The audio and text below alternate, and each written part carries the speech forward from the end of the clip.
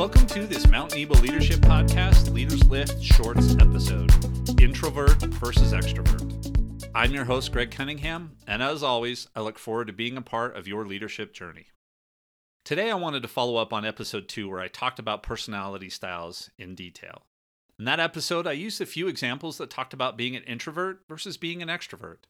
I thought I would spend just a few minutes today expanding on what that means and share some stories from my own experience. Before we get into some stories, let's first define what it means to be an introvert versus an extrovert. The most common view of both of these terms is that introverts like to be alone and extroverts are more outgoing and prefer to be around others. That's kind of true, but there's a much better way to look at it. I like to think of being an introvert more as what types of activities drain your batteries more quickly than others, and what types of activities help you recharge those batteries. An introvert would have their batteries drained more quickly by being around a bunch of people, say in a large call center, while an extrovert is generally more energized in that same environment. An introvert might be more interested in research where there is much less people interaction, while an extrovert might find that draining.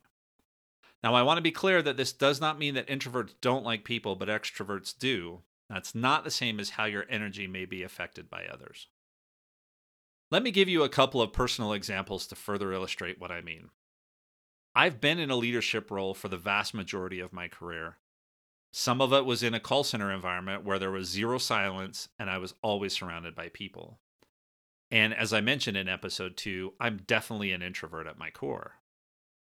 Now, my wonderful wife is the opposite. She is an extrovert at her core and gets her energy by being around others.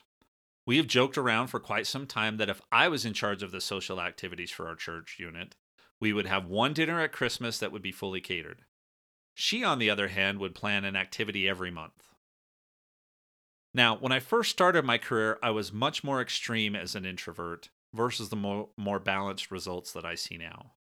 My first management assignment was in a high-growth call center, and my wife was taking care of our kids and doing daycare out of our home. When I came home after work, all I wanted was some quiet downtime so that I could recharge my batteries. All my wife wanted was conversation and interaction with someone that was taller than her knees. Anyone see the potential problem here? At the time, I didn't understand why we had this conflict, but it consistently caused stress. It took us a while to work through things and figure out a routine. It wasn't until much later that I was able to tie this back to personality styles. If I had known then what I know now, we could have sat down and talked through how to make sure both of us had opportunities to recharge. I also want to talk about the impact the pandemic had on introverts and extroverts. I'm sure there will be formal studies, so this is just my take on this. I think most people would assume that the introverts would be just fine with the social distancing guidelines. I saw all of the memes, I almost bought some of the shirts, but the reality is that both introverts and extroverts had challenges throughout the pandemic.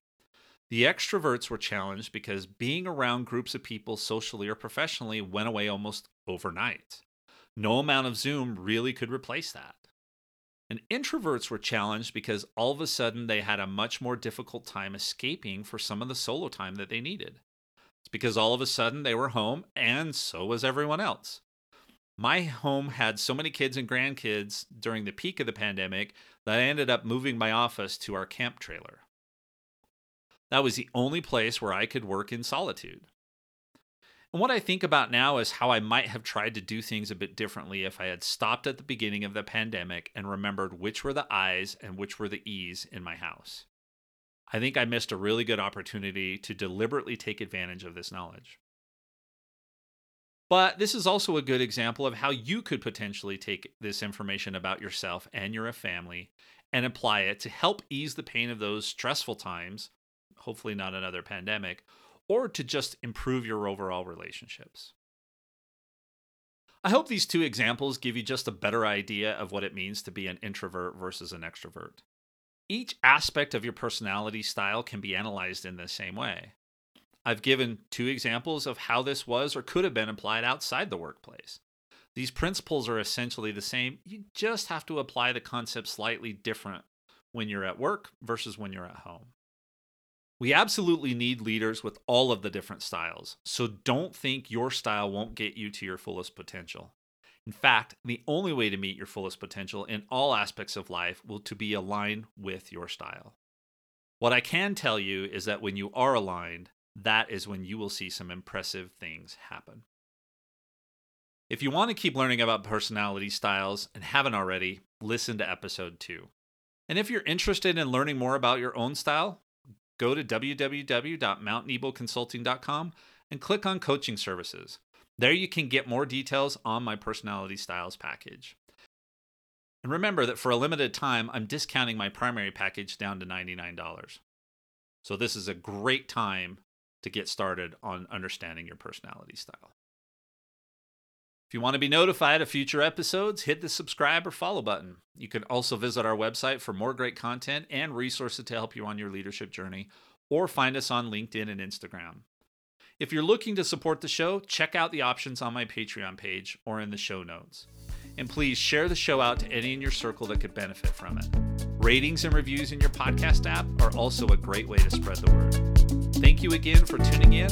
Now go out there and